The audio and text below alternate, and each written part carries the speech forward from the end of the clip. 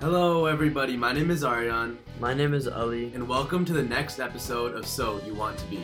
We hope you're having an absolutely amazing day, and we're thrilled that you can spend part of it with us. Sam Phillips is on this episode of So You Want to Be. He is an automotive and industrial solutions architect at Here Technologies with a background in manufacturing in the automotive industry. He began his career as an apprentice with Austin Rover. As he has transitioned throughout his career as an engineer, he has also gained a diverse understanding of business. After completing his bachelor's in the United Kingdom, he came to North America, where he was involved in a new automotive operation in Ontario, Canada. He then went on to complete a master's degree from Wayne State University. After previous experience with Chrysler and Ford, Sam now works at Here Technologies, and Here is the number one location technology platform in the world. So, Sam, if you can introduce yourself, that'd be much appreciated. Yeah, thanks, Harry. Thanks, Aaron. It's a pleasure to be with you today and spend a little bit of time. As you said, my background has been predominantly automotive and in the manufacturing sectors with these companies. Now getting on a little bit, I'm 57 years old, but I've been working since 1979, so you guys can figure out how long I've been in the industry. And, again, as we talked a little bit beforehand, I had no clue when I started off on my career that I'd end up in this space of location services capabilities for the industry. So you can tell by my accent, I'm not American. My accent's got a little bit thin now because I've lived in the States since 1988. But born in England, Aston Villa fan for those that follow real football, because we play with a round ball and we kick it, we don't throw it. Big fan of cricket for the guys working in the Middle East and that kind of area. And very heavy background into sports as I grew up as a kid. But it's a pleasure to be with you. Looking forward to some discussion with you and give you some insights as I went through my career. Yeah, thanks so much for that, Sam. I guess my first question is you just mentioned how you didn't expect to end up in the locations industry. So when you were young, when you were like 18, 19, what was your original like career plan? What did you expect to happen? Yeah, it's funny. So let's go back through the generations a little bit, back to the late 1970s, early 80s. In England at the time, it was a very transformative time from an employment standpoint. Through political changes and things that you don't really realize at the time what kind of they get infect and have an impact on you. But work was pretty scarce coming out of school. And we had an opportunity that whether you were kind of at 16, you could leave school and try and find work. Or if you were very keen on academics, you could stay on for a higher level education and then go into university. But I never liked school. I was a terrible student. My report cards always said, if only he would try harder. I loved my sports, football, cricket, swimming. I was a big swimmer as a kid. But I never really liked the classroom. And it kind of showed in my grades as I went through. So I had an opportunity, and so it wasn't so much a case of what do I want to do. It was what's available.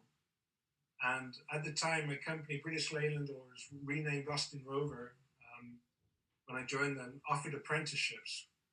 And these apprenticeships were for 5 years, and you actually got an opportunity to really learn an industry. So automotive was pretty big. I was 16 and didn't have a car. None of this kind of thing. But it was a good world industry, and for some reason I can't explain why, but I got offered a position as an apprentice with this company, and did not want to stay on at school, so I took it with both hands and did my apprenticeship for 5 years with them, and so glad that I did, because that kind of set me off to where I am now.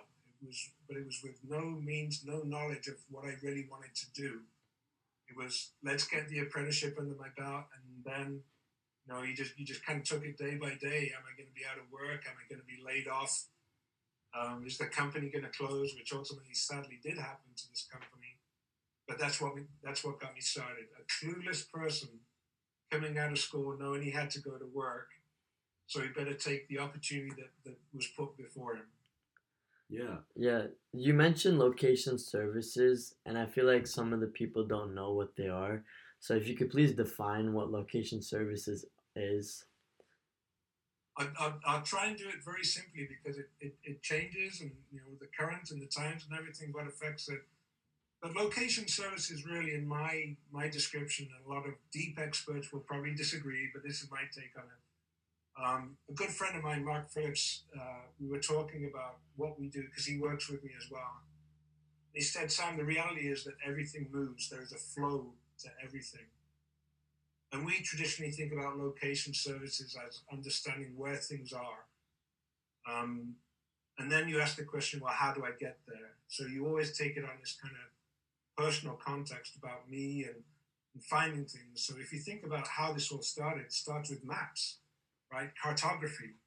And if you're fascinated about where things are and you get a globe out or you get a map out and you start looking at it, if you get that itch to say, well, how would I get there? Whether I walk over mountains or whether I can fly or whether I take a train or a bus or my own car, etc., my bicycle, you start to figure out how to get from one place to another.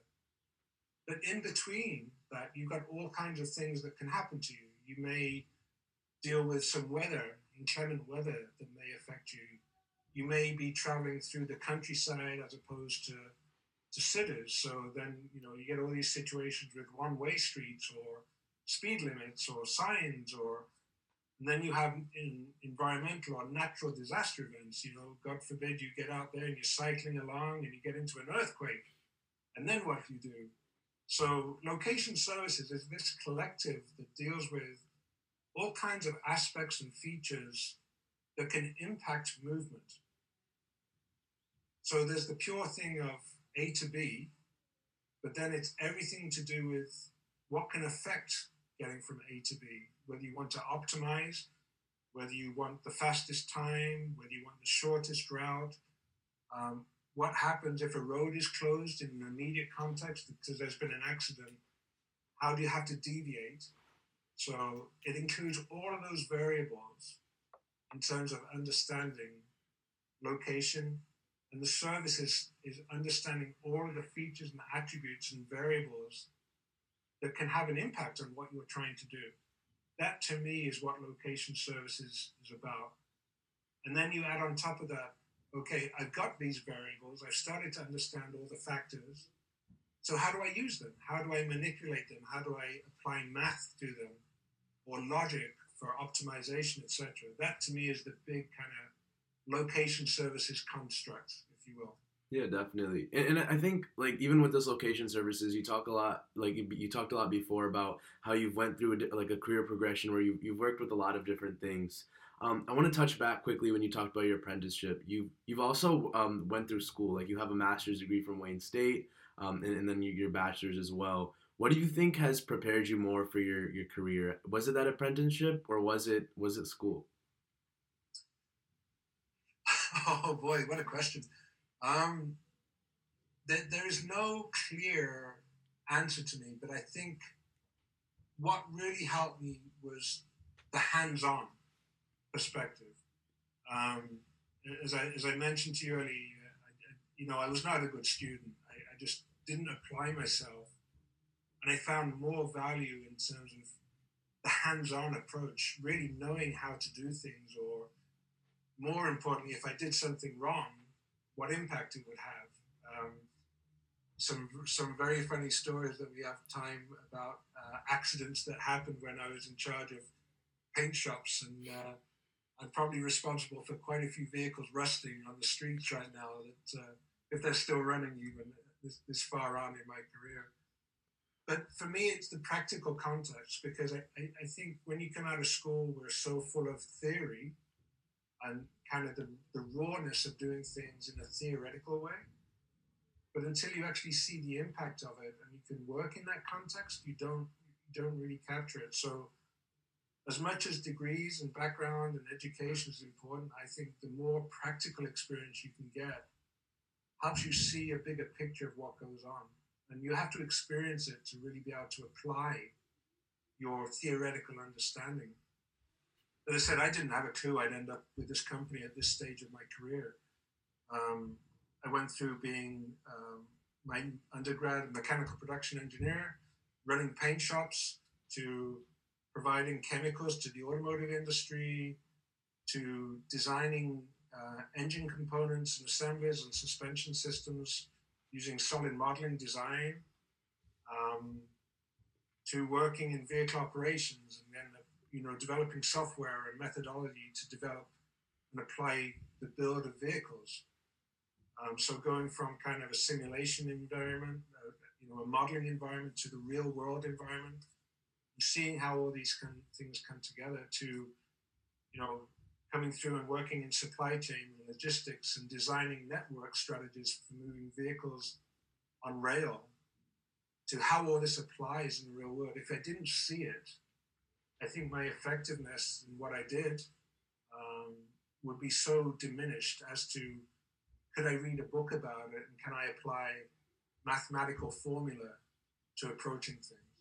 Does that help? Does that kind of Yeah, explain yeah. a little bit? It definitely like tells us a lesson. Like if there's an opportunity, you have to be ready to take it. Because if you don't take it and you don't approach it correctly, you could lose that opportunity right away. And I feel like in your story, you picked that right opportunity and you went through with it. I think there's a lot of luck. I honestly do. I mean, as much as we can see in our heads or think we've got a clear notion of what we want to be when we grow up, and honestly, I still don't know what I want to be when I grow up. So I hope I never find it, because it's the journey and the curiosity that keeps me going. But as a kid, I was classic. I wanted to be a train driver. I wanted to be the guy sitting in the front of the engine driving the train. To, wow, I've got a job. I'm so happy I've got a job. And that was in my my late teen years, my early 20s. To, well, what am I really going to do? Can I advance? I don't want to be at the bottom rung. I want to kind of climb in my career. You go through these phases, right? But I guess my message to everybody is, don't be afraid of choice, because you're going to be confronted with choices on this path, and you shouldn't be afraid of them. You should think about them. You should evaluate them, but never be afraid to make a decision, because it will kind of create a little bit of a path on your long journey. But you're always going to have more choices as you go. So you can deflect, and sometimes a choice won't be the best choice, but you've always got that chance to re-steer a little bit and redefine where you want to go. I've just never had a clear picture in my head of where I actually want to end up. Apart from, I'm married, I love my wife, I'm very happy. I have a dog, which is great. I have a house. And like I said, I'm nearing the time where we think not so much about work, but, we don't live forever. What do we really want to achieve in life? And, you don't get so hung up on what the priorities are. They change as you go through your life. But always look at opportunities as a positive. Think about the decisions you're going to make, because they're going to create a little bit of a path through life for you. And if it's not the path that you thought it was going to be, and it doesn't come to fruition, make another decision and take another choice, right? Yeah, I like that a lot, because I think it's something that a lot of people miss, especially like a lot of kids like my age. Like, it's okay to change your mind. It's okay to be like, you know what, like I want to do something else. I want to take this other opportunity and make those other decisions. But it's even more interesting to hear that even someone who's like progressed so far in their career still like it still has that same mentality. Like, I'm still willing to chase different opportunities. I'm not 100% sure where I want to go. But I want to ask you, was there a moment when you realized, okay, I do like engineering. I could see myself being an engineer for like the long run? Call me strange, but I really got a kick out of physics. I had a great teacher. His name was Doc Evans, but he was also a school soccer referee, so maybe that's why we got on so well. And math, those are my subjects. I shouldn't admit it, but as an Englishman, I failed English language. I failed English literature. I love French, but I didn't do so well in my exams, so I got a kick out of doing French. But from the mechanical side of it, I think those things were kind of looking back, set me up. That was the setup for going into industry. Um, and then to see going from being able to draw components on a dressboard to getting involved in kind of the genesis of solid modeling, use of FEA, finite element analysis, and structural analysis, it's always been there for me. But when I made my first company change after Austin Rover to the chemical side, I loved the interaction with customers. So it was kind of a perfect job being a technical service salesperson, traveling, working with customers on their site, moving. And I've been so fortunate. I've worked in a number of different countries in Europe. I came to the US when I was 25, and I've worked here and around the Americas now for a long time in my career. So that travel aspect always was there, but the foundation of the mechanical production degree, although I didn't know it at the time, it was a very valuable degree to me to open the opportunities. And like I said earlier, give me choice in career decisions that maybe weren't kind of straight line decisions. They were little diversions or little re-steers, if you will, to where I ended up. But I think that was kind of the clue, but I just didn't know it at the time. I just loved those subjects of everything that I did at school. Those are the ones that came through for me. Mm-hmm. And going back a little bit, so for people that are listening and maybe want to go in location services, what are some jobs in location services, and what is like the scope? It's an incredible breadth of opportunity. We have the classic sense where if you deal with navigation, and you think, let's talk about vehicles. Obviously, everybody's interested about vehicles, but up until now, it's been about how you have information fed to a driver on navigation. So again, here is known as the predominant player for in-vehicle navigation. So when you go on in your vehicle and not sure what you drive, but if you've got a navigation system in there, and you bring up the map and you start to bring up the restaurants and the POIs, and you get feeds about the conditions of the roads, whether they're traffic jams, etc. That's what we do. So if you enjoy geography and maps and exploration, that's location services. Those are careers that you can head into. If you deal with, let's go to an extreme, medical. If you're fascinated by anatomy or how the body works, like I said, things flow. And knowing where in the anatomy things are, where there can be obstruction, like a lane change in a car. If you go down from a dual carriageway to a single carriageway, think about your arteries in your heart. If you've got cholesterol and plaque in your, you've got to understand all this thing. So because everything's a big map. And you've got to figure out how you can represent information and apply information to those maps. So medical, supply chain, logistics, 3PL, having your own kind of business for delivering food or delivering people. You see more and more of this with Grubhub and especially with COVID now, this kind of direct delivery context. If you go into designing facilities, how do you move around a building? How do you give navigation to get into certain areas of a facility? If you're a first responder in emergency response, how do you get to the people that are in a critical situation, and how do you, for example, teleport them or medevac them to the hospitals? Do the hospitals have the right resources to effectively treat the patient when they get there?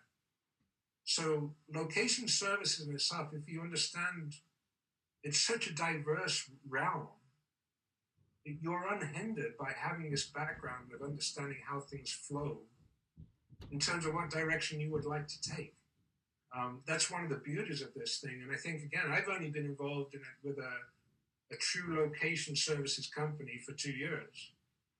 But everything that I've done before, I've now realized that you've got this aspect of flow, how things come together, how they need to be separated, how you build things, how you move between things is all part of location services, and the careers are it's mindless. You know, it's not, well, not mindless. It's endless. Mindless is the wrong word.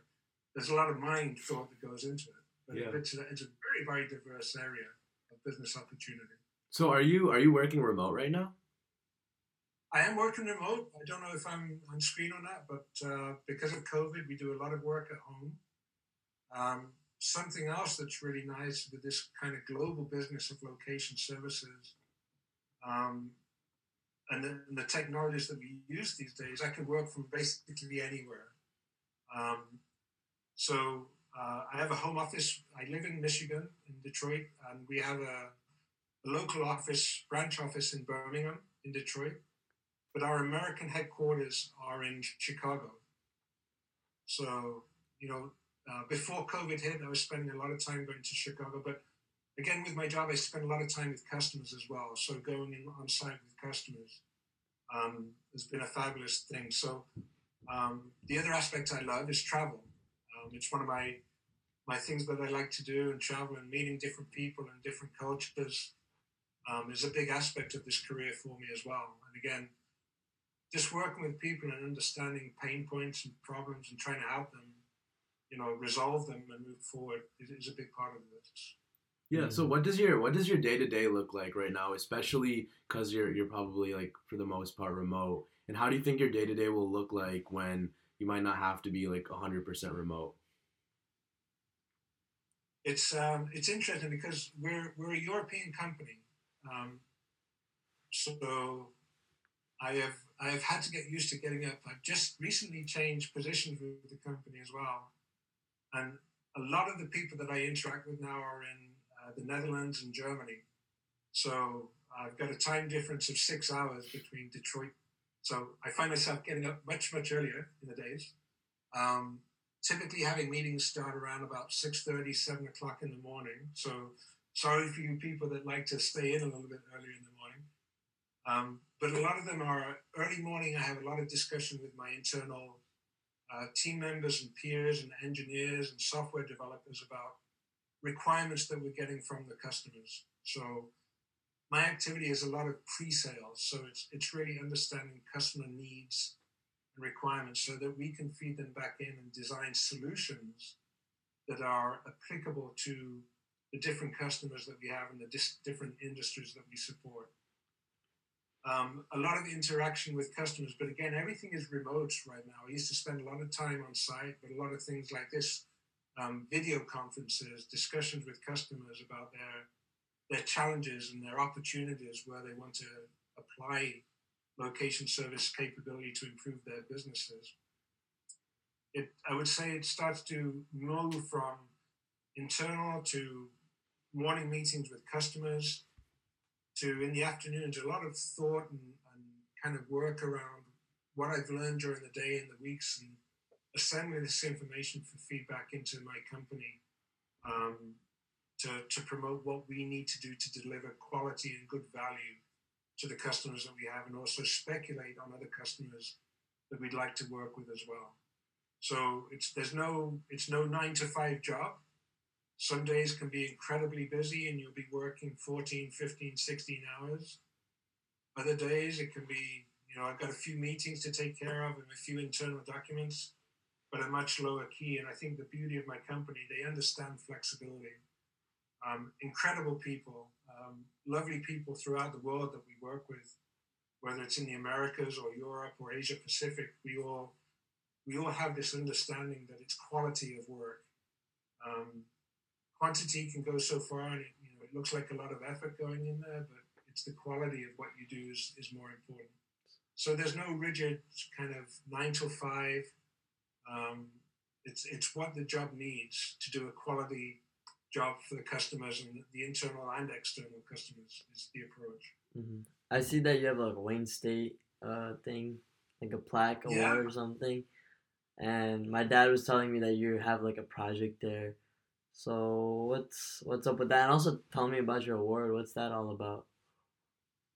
with my what? Sorry, The thing in the sorry. back. What is the thing in the back? This plaque. Yeah, yes. What is it about? Well, it was made for me by a dear friend, Mark Phillips. Again, no relation to me, but His son also went to Wayne State. I did my master's at Wayne State. My wife did her master's at Wayne State. So we're Wayne State through and through.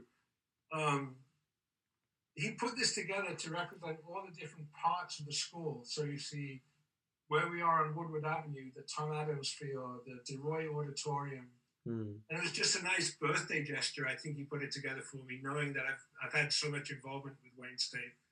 I am fortunate to be on the advisory board of the Industrial Engineering School there, and working with some great faculty and people there, which kind of funny story, Dr. Leslie Montplaisir was actually one of my teachers when I took my degree.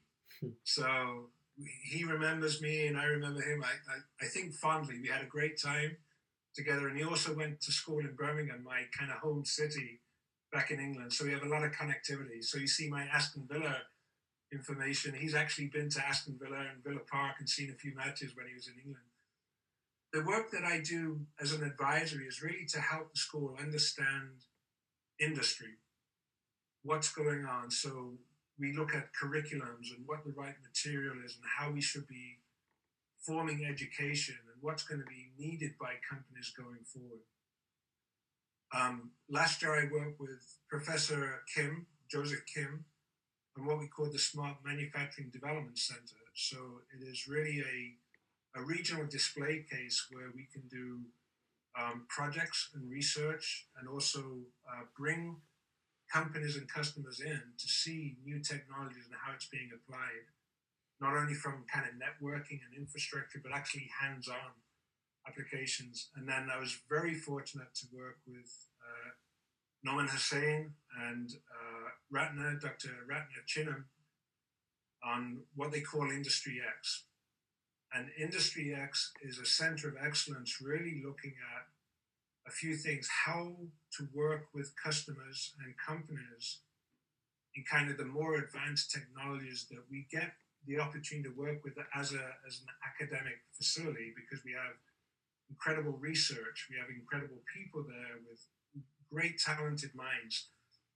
And so we have this thread of activities in developing next generation competencies, but hands-on, working with companies to say, look, we have an opportunity to use this capability and this talent that we have at the school on projects.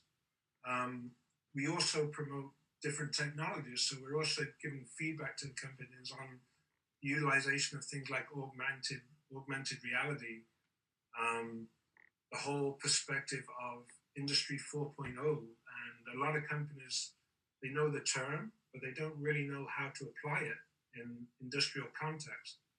And now we have Industry 5.0. So this is kind of the next generation with a lot of cobotics, or collaboration between humans and robots coming back into the modeling as well. So we have a wealth of talent and skills at the school where, as I said about the apprenticeship, it creates this environment where the next generation workforce can actually come to the table with these companies, start working with them before employment, but really understand hands-on the types of problems and challenges and opportunities that are going to come in the next generation of industry and workforce as we move forward. Mm-hmm. So that's the activities that I'm doing with Wayne State currently. Yes. Pretty amazing. That's awesome that you're working with like developing curriculums and help progress the school. So what are like the mantras when you're working with like the leaders at the school? Like, where are you guys trying to I guess bring that curriculum? Like, the world is obviously changing, right? And so education needs to be changed with it. How do you see the education needing to change to be able to keep up with the changing world?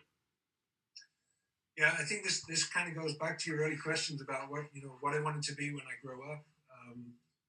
There's more and more pressure on students and people coming into the workforce to produce straight away, and it's understandable from a few areas, right? Companies will make investment in people if they see a return, and it's very different to when I started. You came out of school thinking, I'm going to work for 30 years for the same company. But it's not the case anymore. So companies really look at this with more hunger and saying, look, if you're going to come and work for me, you need to produce straight away.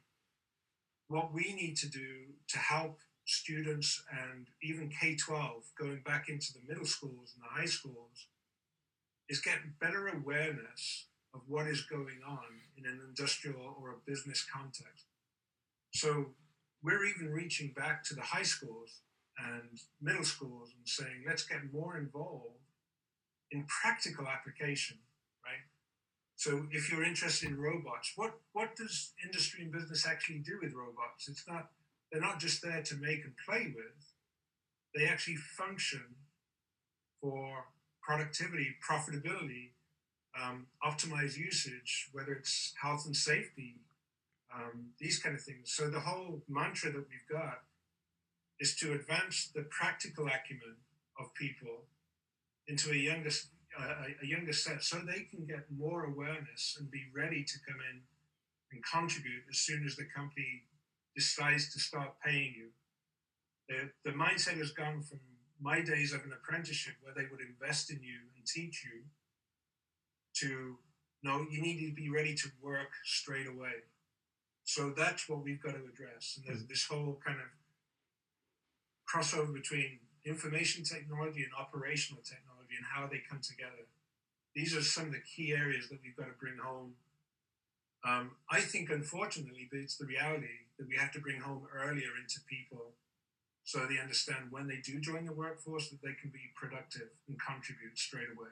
Mm-hmm. And so coming down to like the last question, so do you think in the future, well, I think maybe in the next 50 years, there'll be like self-driving cars that you'll provide location services to?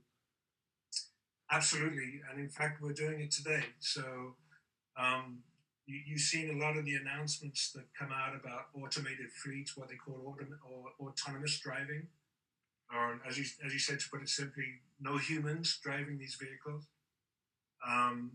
For quite a long while in different areas, even in rail, if you go to an engine yard where they're shunting rail cars around and mixing trains, they've had these radio controls. So these are actually proper engines, big size engines, but you have people on the ground with a little remote control. What has to happen is that we have to understand now, and it is happening today, that it's no longer the human is the interaction with the vehicle. It's all the control systems and the computers and the information. So we have this area called LifeSense. So the vehicles are plastered with sensors now, whether it's cameras, ultrasonics, vibration, etc. All these sensors are creating information that can then go in to make decisions about what the vehicle has to do, because God forbid an autonomous vehicle kills somebody. And unfortunately, we've had these situations. But we do it today, and this is all part of location services. You've got to think a little bit differently to it's not an interacting with another person through a vehicle. A vehicle to a vehicle has to communicate, or a vehicle to a sign, or a traffic light, or it has to react in real time. So this is happening today. So it's not 5 years, it's not 50 years. We're actually in that situation now, and we have a lot of companies that are doing these road tests. We see it with some of these emerging electronic vehicle companies, but even all the mainstream OEMs, the Fords, the GMs, the Stellantis now, this FCA Peugeot combination, they're active, and these are great career paths as well. So you realize, going back, location services is not just about me figuring out where to go in a factory or a plant or how to build something. It's this machine-to-machine intelligence that really is happening now. So you and I can just sit in the back seat of the car and drink a cocktail and not worry about steering or any drink driving, because the car is going to do it for us. 100%. I think it's a really interesting progression that like Ali said is happening right now. Like especially with like the integrations, like right now even Tesla has inside of their basic cars. But I remember I visited San Francisco, and this company Waymo had cars everywhere, just like literally everywhere you look, they had these white cars with sensors on top just driving around. And I thought it was really cool how maybe you don't see it in Detroit as much, but like you travel a little bit and you notice like how deep into this integration we really are. Mm-hmm. It's funny. It's like you think until you start looking for it or realize what they are, you don't notice them. But we have fleets of cars, TrueCar. They're called TrueCars. So they have what you see on the vehicles are LiDAR systems. So they're scanning, 360-degree scanning as the vehicle moves to capture. This is location services, all these attributes and features about buildings and roads and signage and conditions. Even now we monitor potholes. So as we're driving along, we're looking at the road surfaces, structures, and if there are potholes, etc. Because all this information is valuable. And so we're in this data-rich environment. What we struggle with is figuring out what to do with it. Now we're capturing more and more of it. We still got this problem about figuring out, one, what to do with it, but two, how to process it effectively in the time that we need to make a decision. Mm-hmm. You think about the milliseconds that you have to make a decision of, am I going to swerve? Or is the vehicle going to swerve to miss somebody? Or is it going to stop? Or what's going to affect this vehicle? So this is why technology like 5G is so important. It's a little bit about speed, but it's also about the bandwidth and the amount of information you can transfer and communicate at the same time. So this is all emerging and very important as you look at careers in location service. Mm-hmm. No. Thank you. Great talk with you. Thank you for the insights. It's also very interesting how you went from not liking school and classes and these kind of things to actually being in the process of restructuring education systems. And I feel like that's so valuable for us. No, love talking to you. Thank you so much for joining us, Sam.